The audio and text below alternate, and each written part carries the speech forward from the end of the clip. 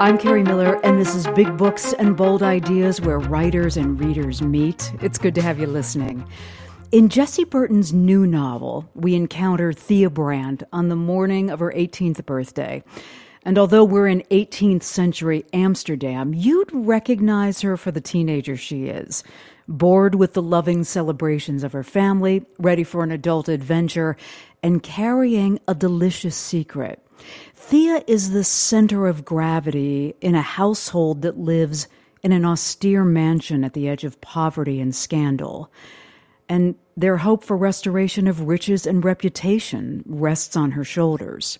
What's intriguing in this sequel to Burton's first novel, The Miniaturist, is how, as Thea comes of age, her father and her aunt's hidden lives are also revealed. The novel is full of art and theater and nature, and we're going to talk about all of that. Jessie Burton's novels include The Miniaturist and The Muse.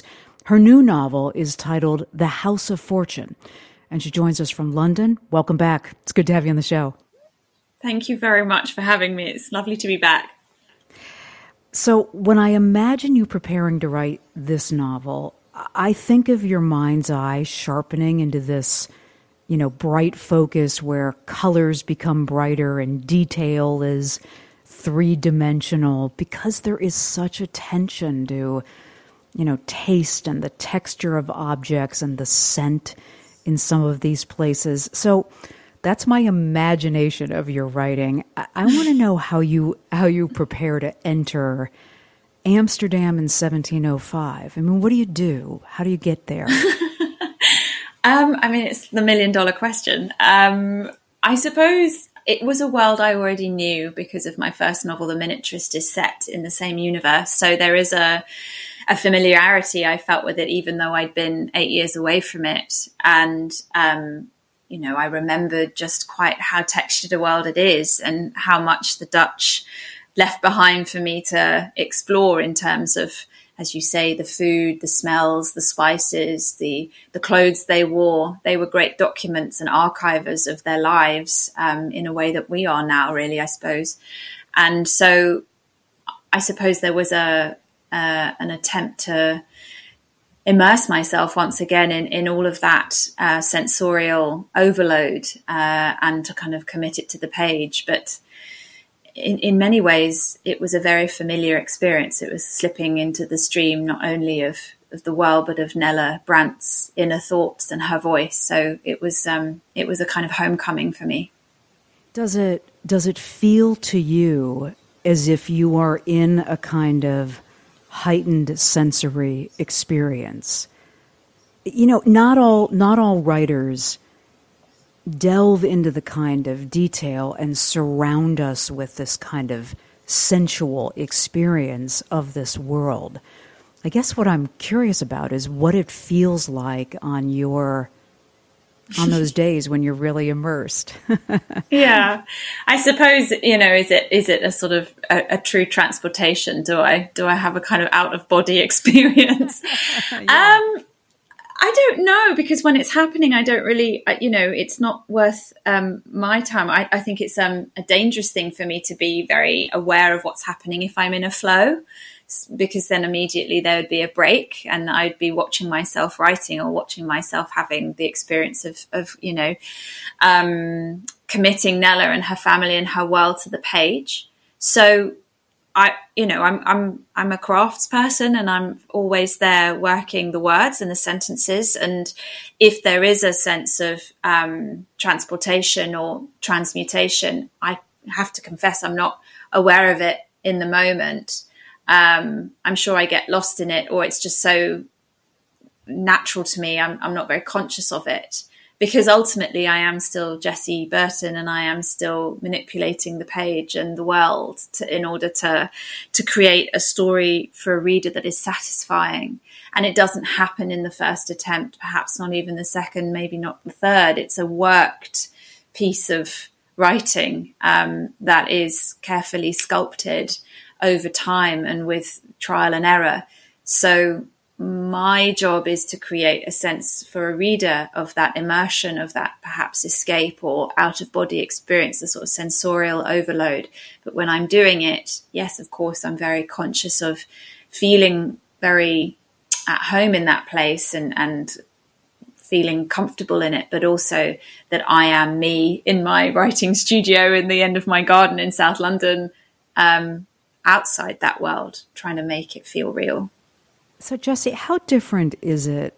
I know you spent time as an actor on the stage. How different is it from, as you were just saying, I'm immersed in this. This is not the first, second, or third pass.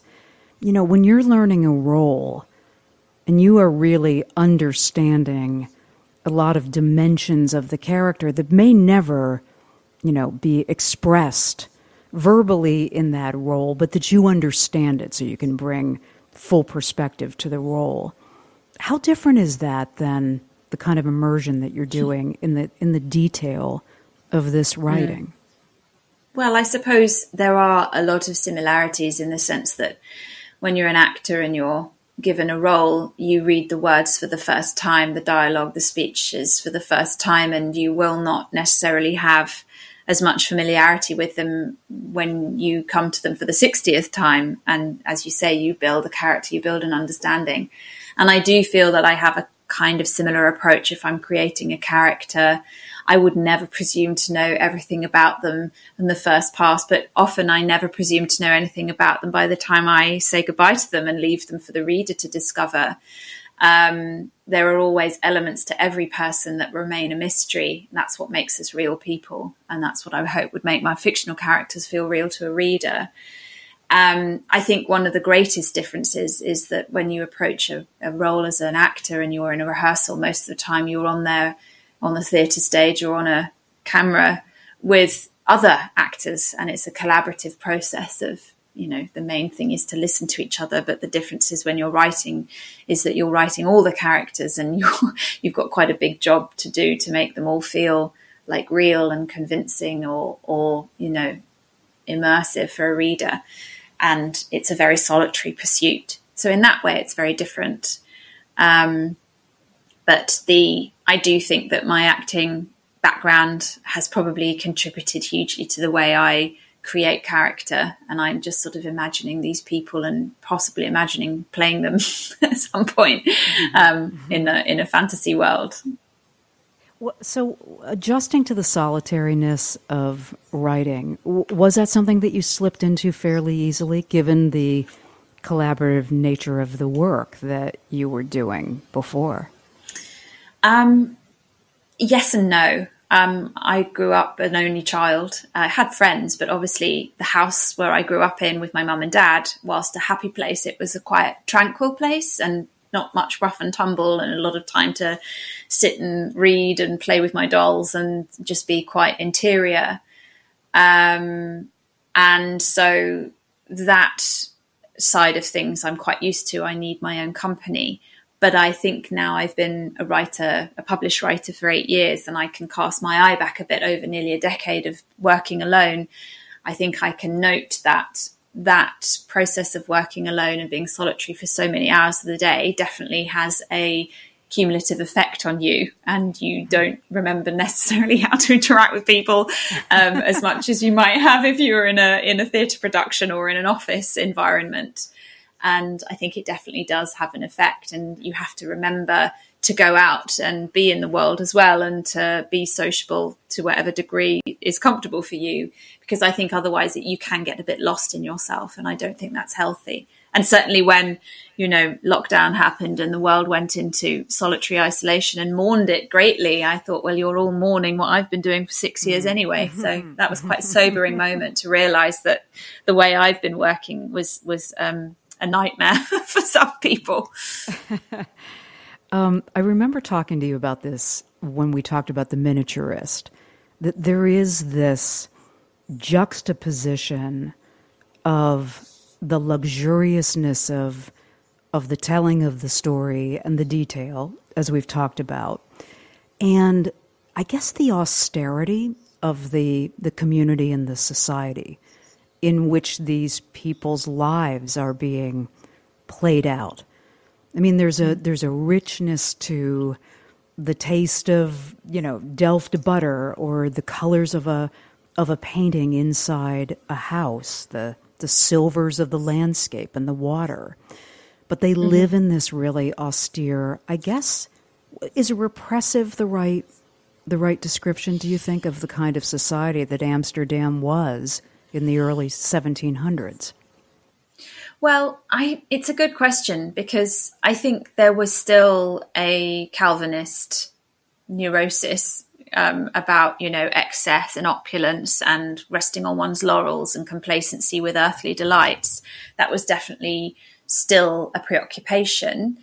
But I think Amsterdam for so long had been a port city, a hub of commerce and diversity. And, I think often with that comes perhaps a loosening of religious piety. And so, yes, there was still a sense of austerity from certain quarters of society. But I think more than anything, it was a culture that understood the importance of civic cohesiveness and the building of empire, for want of a better words, and the shoring up of the country and the strengthening of it with financial might, more than perhaps godly preoccupations. But that's not to say that they weren't there, and that, piety and, being religiously observant wasn't also part of the performance of being a good Amsterdammer. So I think they went hand in hand, and it was often down to the individual as to how much they were going to, involve themselves in trade and commerce, and how much the pulpit was going to worry them. It's interesting, though, because, there are other European societies at the time where wealth is very exterior, that if you've got it, you show it, and you're proud of it. I'm thinking of France and some of the other societies. Amsterdam, your descriptions, and I've been there a few times to, see some of the representations of that era in the museums. It seems like you were permitted pride about your wealth, but you kept it in a kind of interior world, and people understood who was wealthy and who wasn't. Well, it wasn't the sort of Catholic French excessive, silks and, sun kings. But I think there was for me, the perfect embodiment of you could say hypocrisy of it was, the fact that they did all wear black, but that was the most expensive dye. So the more somber you looked, the richer you possibly were. And, I have a character in my first novel in this world, Marin, who lines her black dresses with squirrel fur. And that's what a lot of them did. They were living comfortably, but looking austere. So yes, absolutely. There was less flamboyance and perhaps more wishing to look like homely people. The family was absolutely the microcosm of the state, and having lots of children and being a goodly neighbour and a good burgher of the city was very important in terms of your status, more than perhaps, flashing the cash.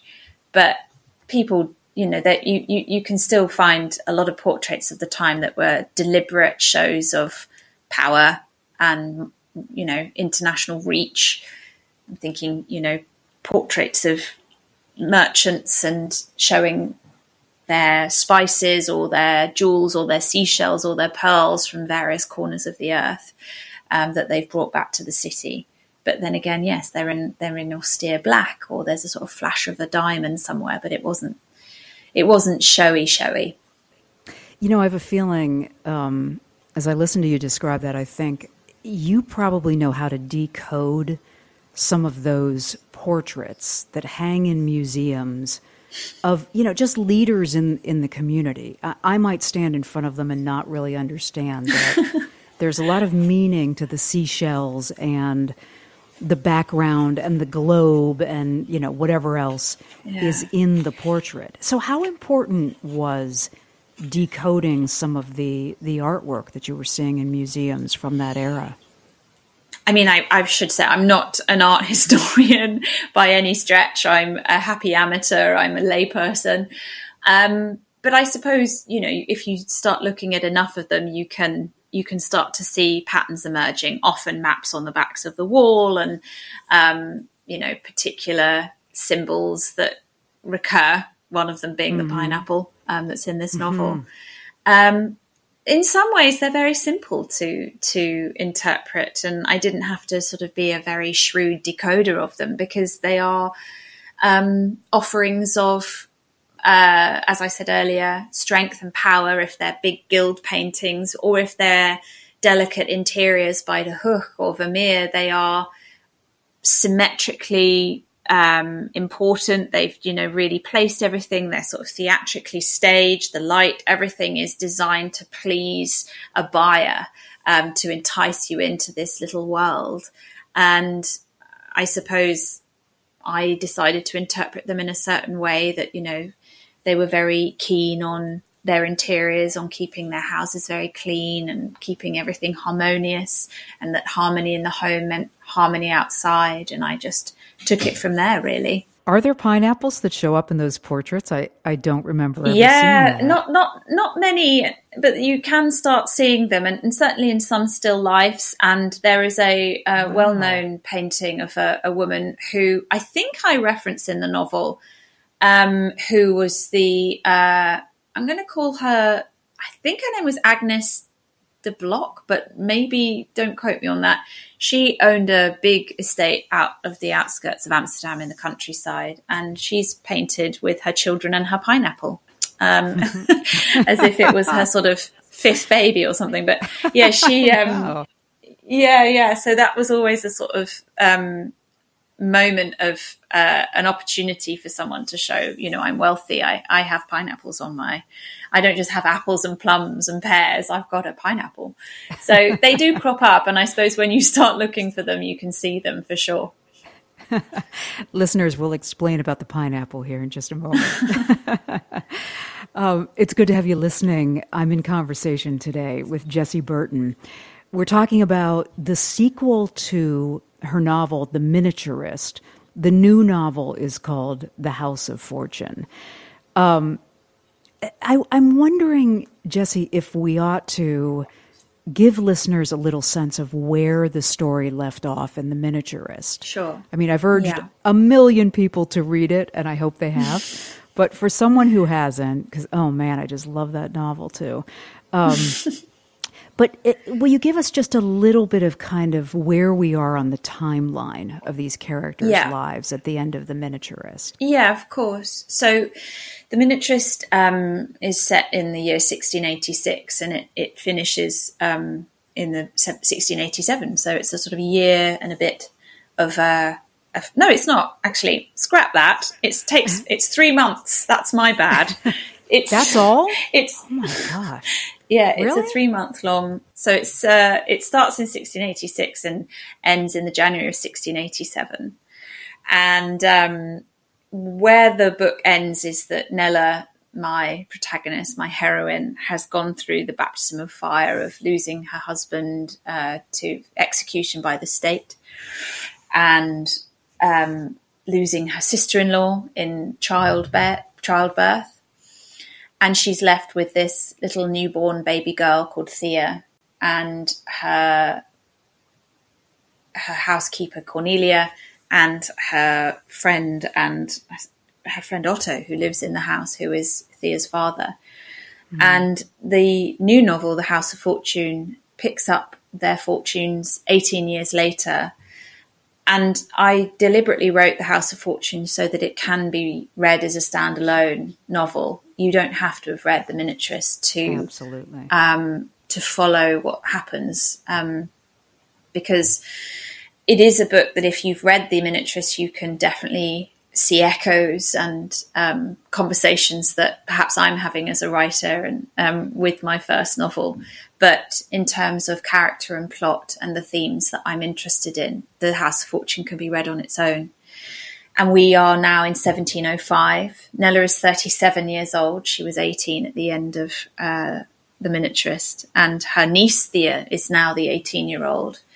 And the family's fortunes are definitely on the wane. And this house that has become such a central symbol of the book, this house on the Herengracht, this incredible symbol of status and might, is really falling down around their ears. It's almost like the walls are falling down, the theatre flats are collapsing, and they're selling their silver, they're stripping the walls of paintings to keep up appearances, to keep up with the merchant class that they had for so long existed in. And there's a lot of tension between the members of the family. Thea is very headstrong and has her secret life that she's pursuing. But her aunt, Nella, really wants to secure her future, keep her safe, keep her bolstered by money. And that path would lead to marriage. And she's at loggerheads with Otto, Thea's father, about who she should marry, but also wider questions about what they're going to do with their lives, their futures, as they enter their sort of second half of their lives. And there's a opportunity that Otto sees to sell pineapples and to use Nella's childhood home as a site of newness, of new seeds planted, and a second chance. It's a novel about a family finding a place to belong, to live, a second chance, but also there's a lot of individual journeys going on in this book as well, about finding self-acceptance. When you saw The Miniaturist, which came out in 2014, I had to double check that. I can't believe it's been that long. Your life has changed a lot since then. So when you saw it described as a feminist novel, did you think, yeah, they got it. They got a dimension of what I was reaching for, what I was putting into this novel, or was there a bit of a revelation about that? How'd you see that? Well, it's always very interesting when you write what is quintessentially a story that you've written under Cloak of Darkness and very innocently. Then it starts getting reinterpreted or gets labels attached to it, and people try and taxonomize it or try and project what they believe it is onto you. You sort of have to weather that a bit. I mean, I was somebody who said, oh, it's feminist golden age fiction, because I was on a train between events and I had the Guardian newspaper on the phone. They were saying, what's your book about? And I was so tired, and I said, oh, it's feminist golden age fiction. That's a good answer for somebody who's tired. Yeah, and it kind of stuck. It did stick. And I suppose, certainly, we're talking 8 years ago, and I was trying, I suppose, to keep up with all the attention that was on the book and trying to sort of explain it as well as I could, as briefly and as succinctly as I could to people. I mean, yes, I suppose it could be interpreted as feminist because there are many women in this world, in the House of Fortune as well, who are ploughing their own furrow, who are trying to find their own paths and discover their own strengths in a society that does not necessarily prioritize that or permit that. But I think the ambit is wider because you have somebody like Otto, who is a man. He is a black man in a society that doesn't necessarily prioritize his realities either. But I think, I never set out, oh, this is going to be a feminist book. Absolutely not. All those kind of interpretations came afterwards. I think what I wanted to do and what I've done with the House of Fortune is yet again just create characters, present storylines for them where they are just living their lives. They're just trying to understand who they are, particularly someone like Nella, who I feel very aligned to. I've been writing her now for 13 years. I first wrote her in 2009 when I first started writing the first book. She is somebody who has not made peace with what happened to her when she was 18. She was married off at 18, a marriage of convenience. She had her sexual awakening taken away from her. She has lived her life on behalf of her niece, protecting her baby niece, her toddler niece, her child niece for 18 years. And she's angry with her life.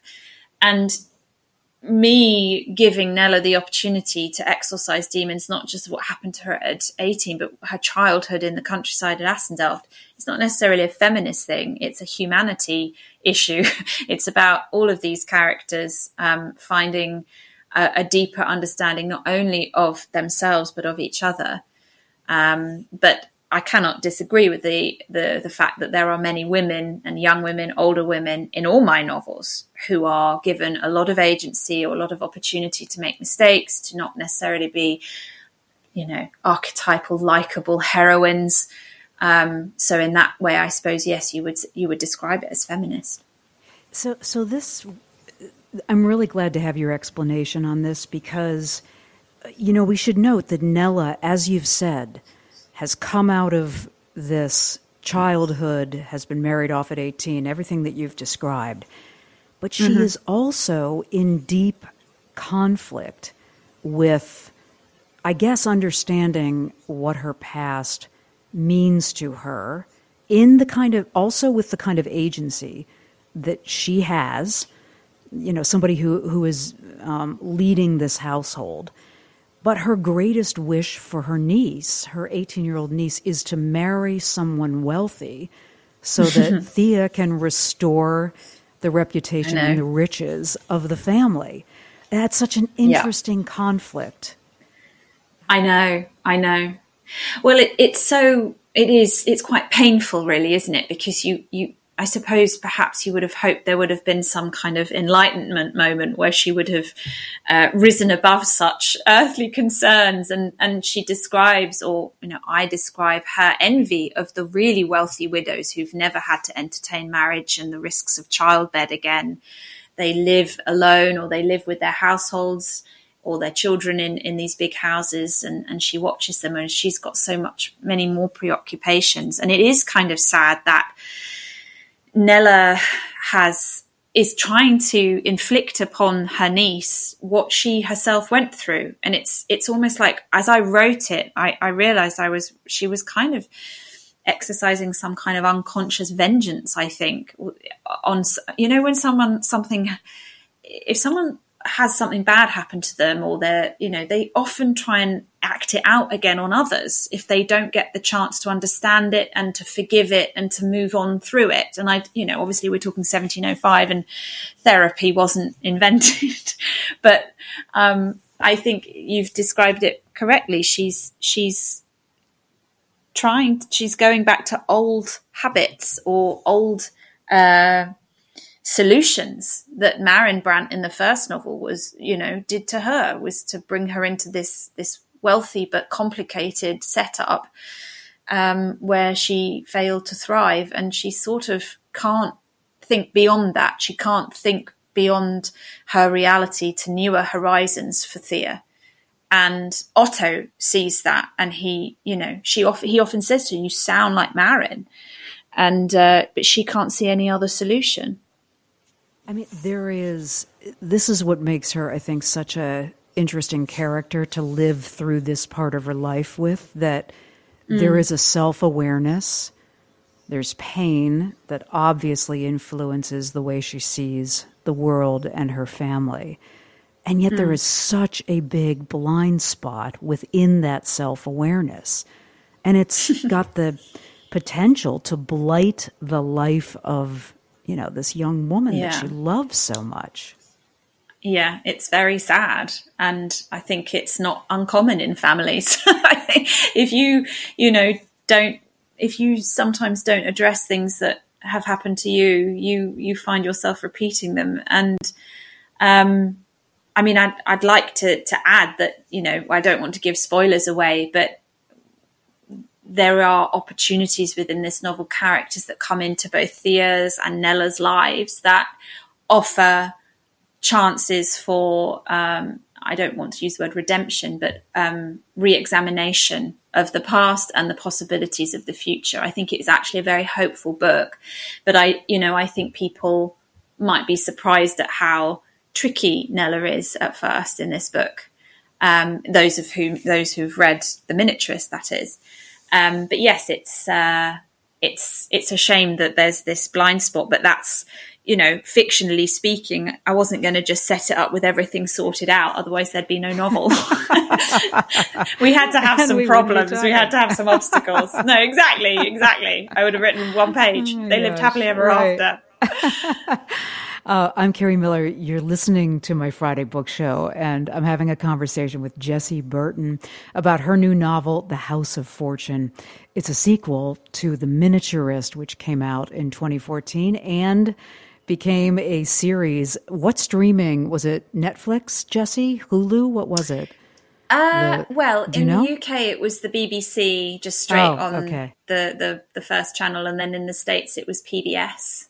Got it. Okay, that's where I watched it. Yes, I subscribed to PBS Masterpiece. That's where I saw it. That's right. Yeah.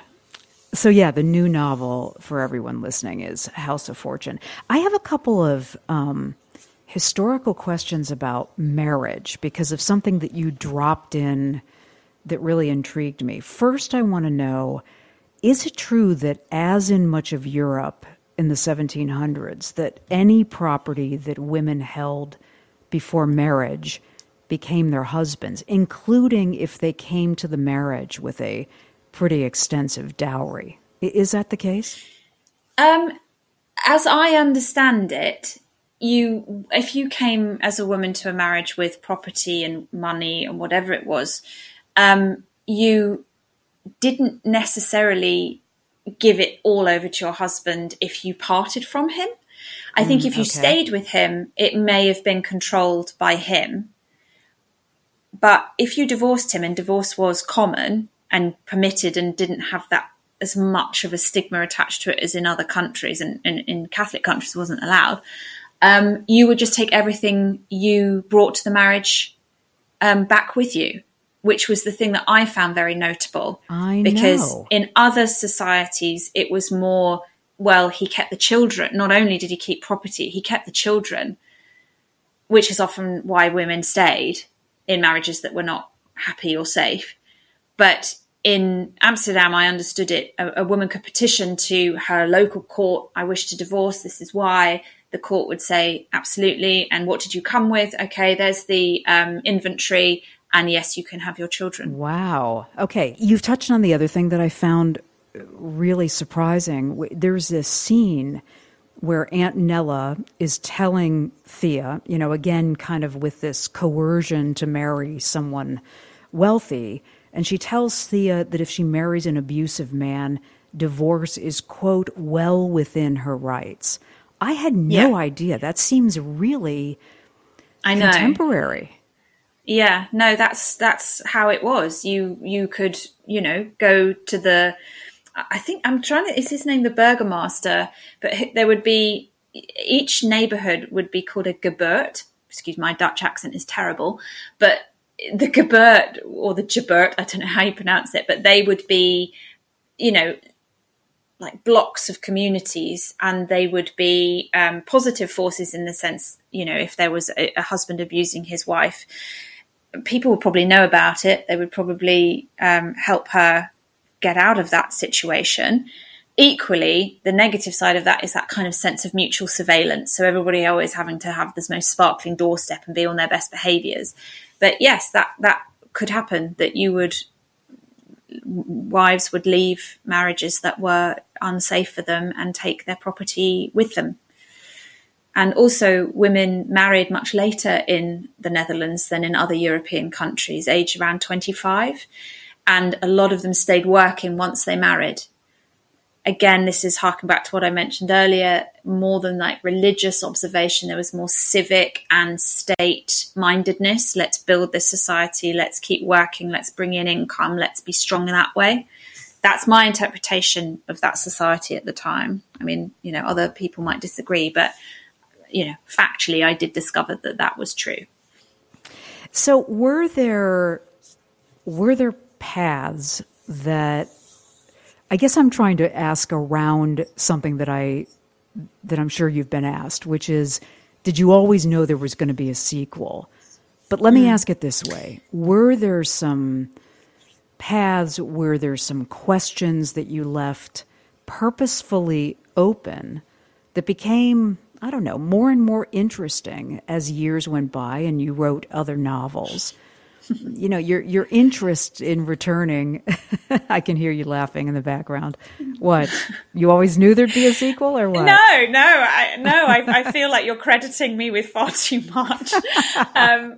I think when I wrote The Miniaturist, well, firstly, I'll say, as through the process of writing The House of Fortune, I couldn't help but be astounded at certain points at how many crumbs I'd left behind for myself in the forest.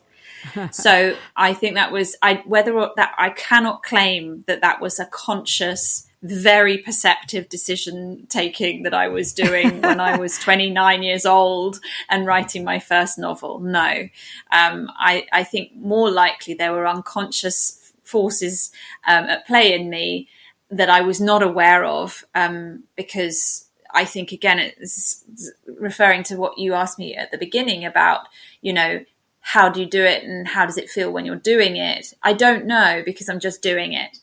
And so when I was writing the first book, I assumed it was a hermetically sealed story, an experience that this young woman was going through in dialogue with this 32-year-old antagonist of Marin in her life.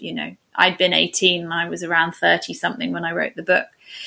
And I didn't know there was going to be a sequel, and I didn't read the book again, that The Miniaturist, for 6 years. I didn't even lift the covers. Wow. Huh.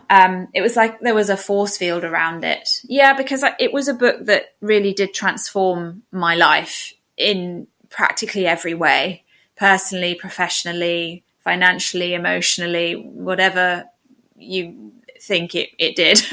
And I think I needed to do many things before I returned to that world. I needed to grow as a writer and as a person, and to make peace with The Miniaturist and what it was.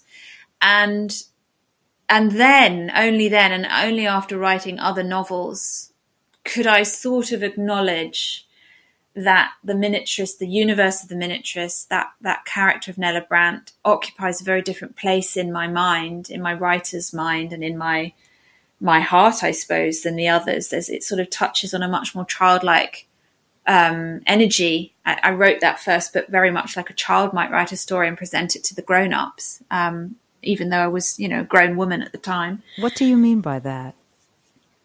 Well, I think, having not been a published author before, you get one chance to write your first novel, your first story that gets published. And after that, you know what it's like to be publicly read. So you write with a certain innocence and a certain gumption and a certain headiness and recklessness that can never really be repeated. And I didn't know whether I could do it again, going back to that world. And of course I couldn't. It was a completely different experience because I am a much more experienced person. And Nella is a much more experienced person in this novel. And I was quite wary of, I had no worries about, will it repeat the success of The Miniaturist? How will, the diehard fans react that you're revivifying this world? I wasn't worried about that at all. I had no qualms of confidence or anything like that.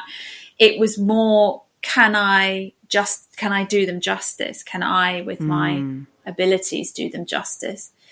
And when I started it, I had a few scenes that I wrote in around 2016, and I realized way too soon, too much too soon. And it was almost like they were just a bit of dregs of the last experience that just needed to be exorcised. And then around 2018, I think I confessed to my literary agent, I think I'm going to write a sequel. I'm going to go back. And she got very excited. I'm sure. That's like the dream, the dream conversation, right? I know. But I think it was just realizing I wasn't done. Nella wasn't done with me, and that there was much more, and that I wanted to see what had happened to her and her family. And and then it began. The re-engagement with that world began. So I have a question about what it meant to be in the grip of that force field that you said surrounded The Miniaturist for those years after it published, and your life changed, and you had to adjust to what it meant to be this hugely successful author. What is some of that? I might open this book and not feel not connect, not feel what I felt when I was in, the midst of writing this, that it might feel flat. I guess I'm wondering what that force field kind of means to you and why you step back and say, no, not yet. Not even about the writing, but even going back to look at it. Well, I suppose it was it was a mixture of many things. I think I was quite worried that what if I read it and I realized that it was actually not very good and that I didn't deserve anything that had happened. Yeah. And that was probably one of the main things. But also, you have to understand, I had talked about that book for 18 months and I was very grateful for that. Don't get me wrong. It was an extraordinary opportunity. But when I actually did decide that I was going to revisit this world and re-engage with Nella and write her new chapters, I did read The Miniaturist. I felt I really had to sort of get back in. And it was such a strange experience because it was like reading a book written by somebody else. And I had no experience. Oh, this is not how heady and exciting it was when I wrote it at all. It was not dispassionate, but it was just like, oh, actually, this is quite good. And I don't mean that like, well, I think I was expecting the worst, and I just was like, oh, this is actually very enjoyable. And whoever wrote this, really, really enjoyed writing it clearly and had a lot of passion. But it was like reading a book written by somebody else. And I don't know many novelists who sit around reading their own novels. You're right. It's a very awkward experience generally. But this one particularly, I think, for me, was just a bit. I was a bit tentative about it just because, obviously it was my first and it was so successful, and I just didn't know whether the actual text would match up to any of the subsequent experience of what happened to it. But it was just a very enjoyable read. And then I thought, oh, okay, there's a lot here that I know I want to augment or explore or investigate further, characters' development, or particularly Nella's childhood. Like, I just realised I'd written this whole book about a girl who turns up at 18, and yes, I'd alluded to her family, but I hadn't. It was almost like she'd been born out of an egg when she was 18 to me, in The Miniaturist, and that says a lot about me probably. But it was an opportunity to take Nella onto the next stage of her life, and also it's a book that I think looks back a lot. It's a very retrospective novel. She's looking at her childhood, but I remember thinking that this is a book where they're looking back. Otto as well, he's looking back at his life. This is work that I wrote for the book that didn't actually make it into the novel, but I have a whole set of writing of Otto's life that he decides in the end not to share with his daughter for various reasons. I mean, he was an enslaved person on a plantation, and it's a part of his life he doesn't wish to discuss with her. But it's a novel as well that is essential, that it is felt by the reader to be propulsive, that we're moving towards somewhere, because we sure as hell can't stay where we are right now. It's a book that needs to move forward whilst looking backwards. This is interesting. I wondered how much you knew about Otto's life. I mean, there are tantalizing allusions to Otto's life before Amsterdam. It just seems like there would be a whole other novel there. I'm sure there is, but I just don't feel like I wanted to write it or be the person to write it. And yeah, I do know practically everything there is to know. I mean, his biography and his experiences, but I just felt actually where I wanted to put the pressure points was on Thea and Nella. But I think Otto does get an interesting experience in this book of, being offered the opportunity to change his fate, his fortune, in a way that is quite surprising through the kind of the marketing of pineapples and, engaging as a former enslaved person in the the genesis of global capitalism, which is the pineapple trade, you know. And I think there are wider conversations about colonialism and the transportation of goods across the seas, and distance, and what that does to people's consumption of luxury goods when they can't see how they're being manufactured. And there are parallels, I think, with modern life in this book as well. Mm-hmm. I'm Carrie Miller. You're listening to a conversation with Jessie Burton, and we're talking about her new novel, The House of Fortune. I love the subplot of botany in this novel. I just love it. I felt like I learned a lot. I love the research you clearly did. It reminded me about what I loved about Elizabeth Gilbert's The Signature of All Things. Have you ever read that? Oh, yes. I haven't read it, but I know of it very well. And yes, I've been told after my book, so I should have a look at it. Okay. She's writing about, a British female botanist, and and she's talking about how this idea of how women had to miniaturize nature in their own gardens because they couldn't travel and they weren't allowed into this scientific world. In your novel, where did you go out and learn about the fruits and the flowers and the plants that were cherished in a society in the 1700s in Amsterdam? I mean, where is that? It's so interesting. Well, it's actually quite a niche academic field, which really? is they call it bio. It's either biocolonialism or bioimperialism, and it's the study and the research of how plants and seeds and flowers and fruits were transported and cultivated across the seas and attempted to sort of be grown in different parts of the world. So I found a couple of very useful books about the transportation of seeds from, for example, the Indies over to the Caribbean, chocolate or cocoa and tobacco and well, those are the kind of big ones, and sugar.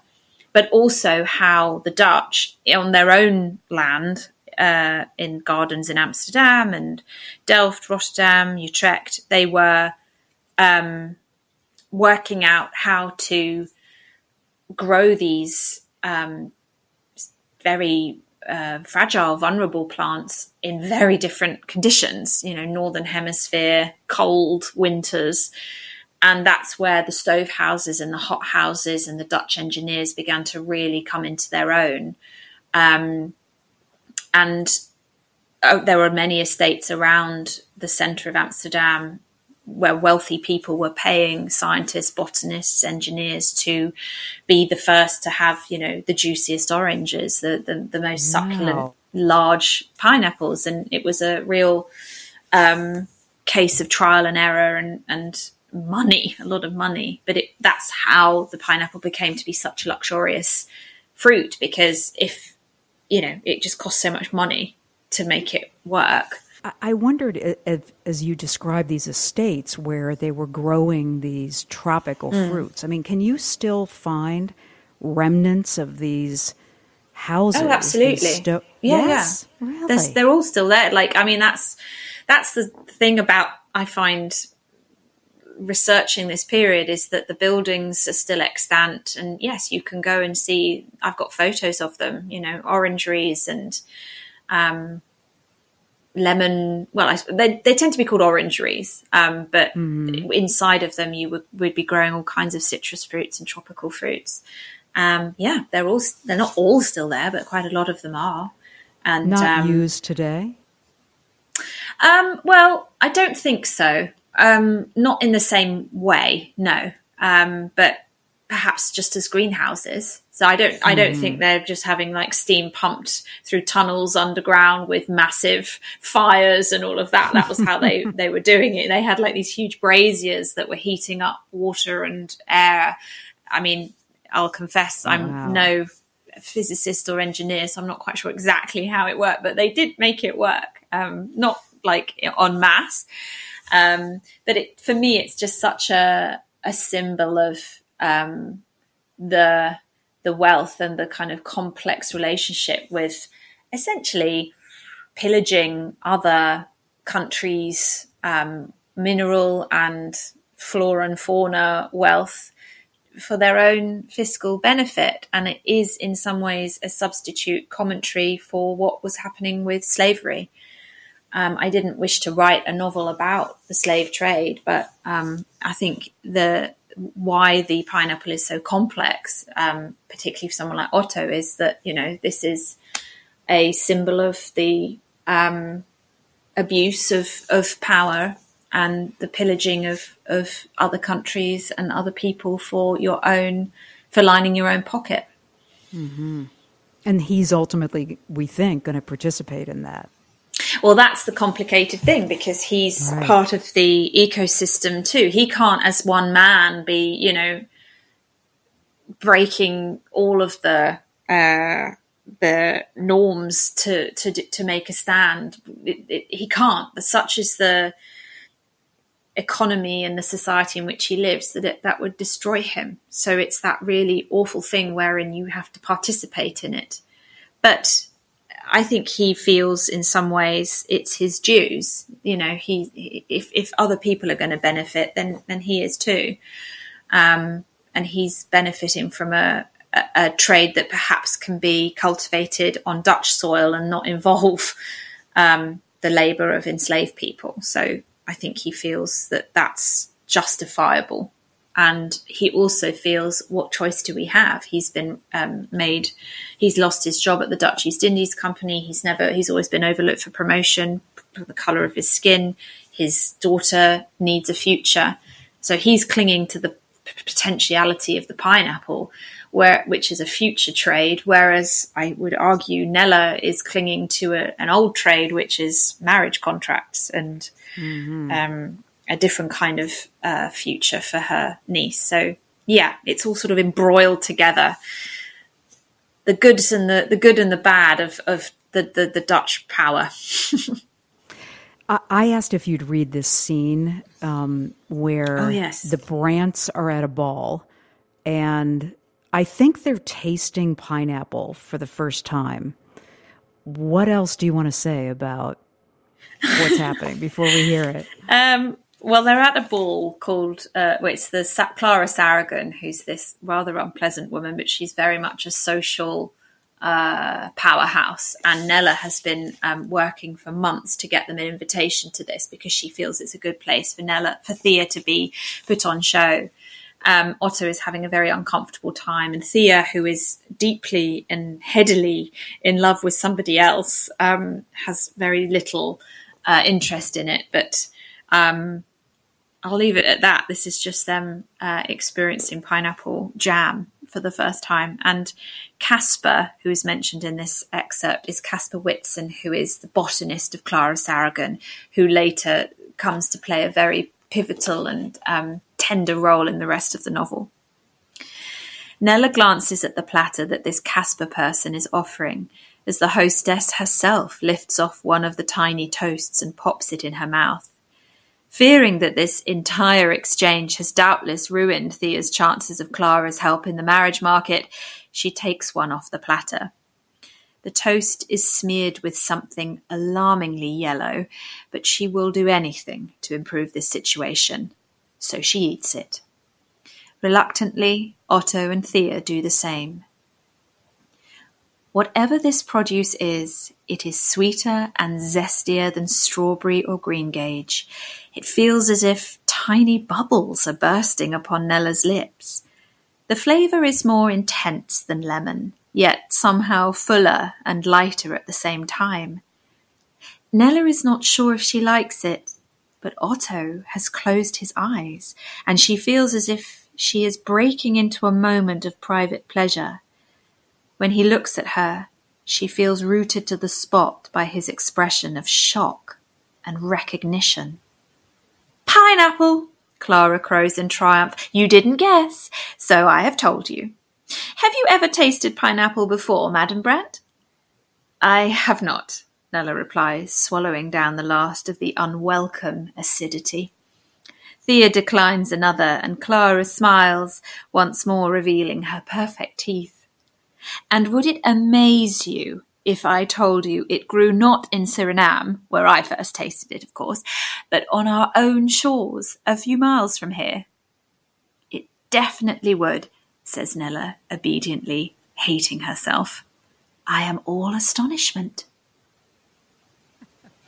I'll never taste pineapple the same way again. It's very detailed, actually, isn't it? I love it. I love it. It gives me, again, that immersion into the sensuality of your writing. Jessie, this has been such a pleasure. Thank you so much. That's my pleasure. No, thank you so much for such a thoughtful conversation. I appreciate it. Jessie Burton's new novel is called The House of Fortune. She's joining us from London.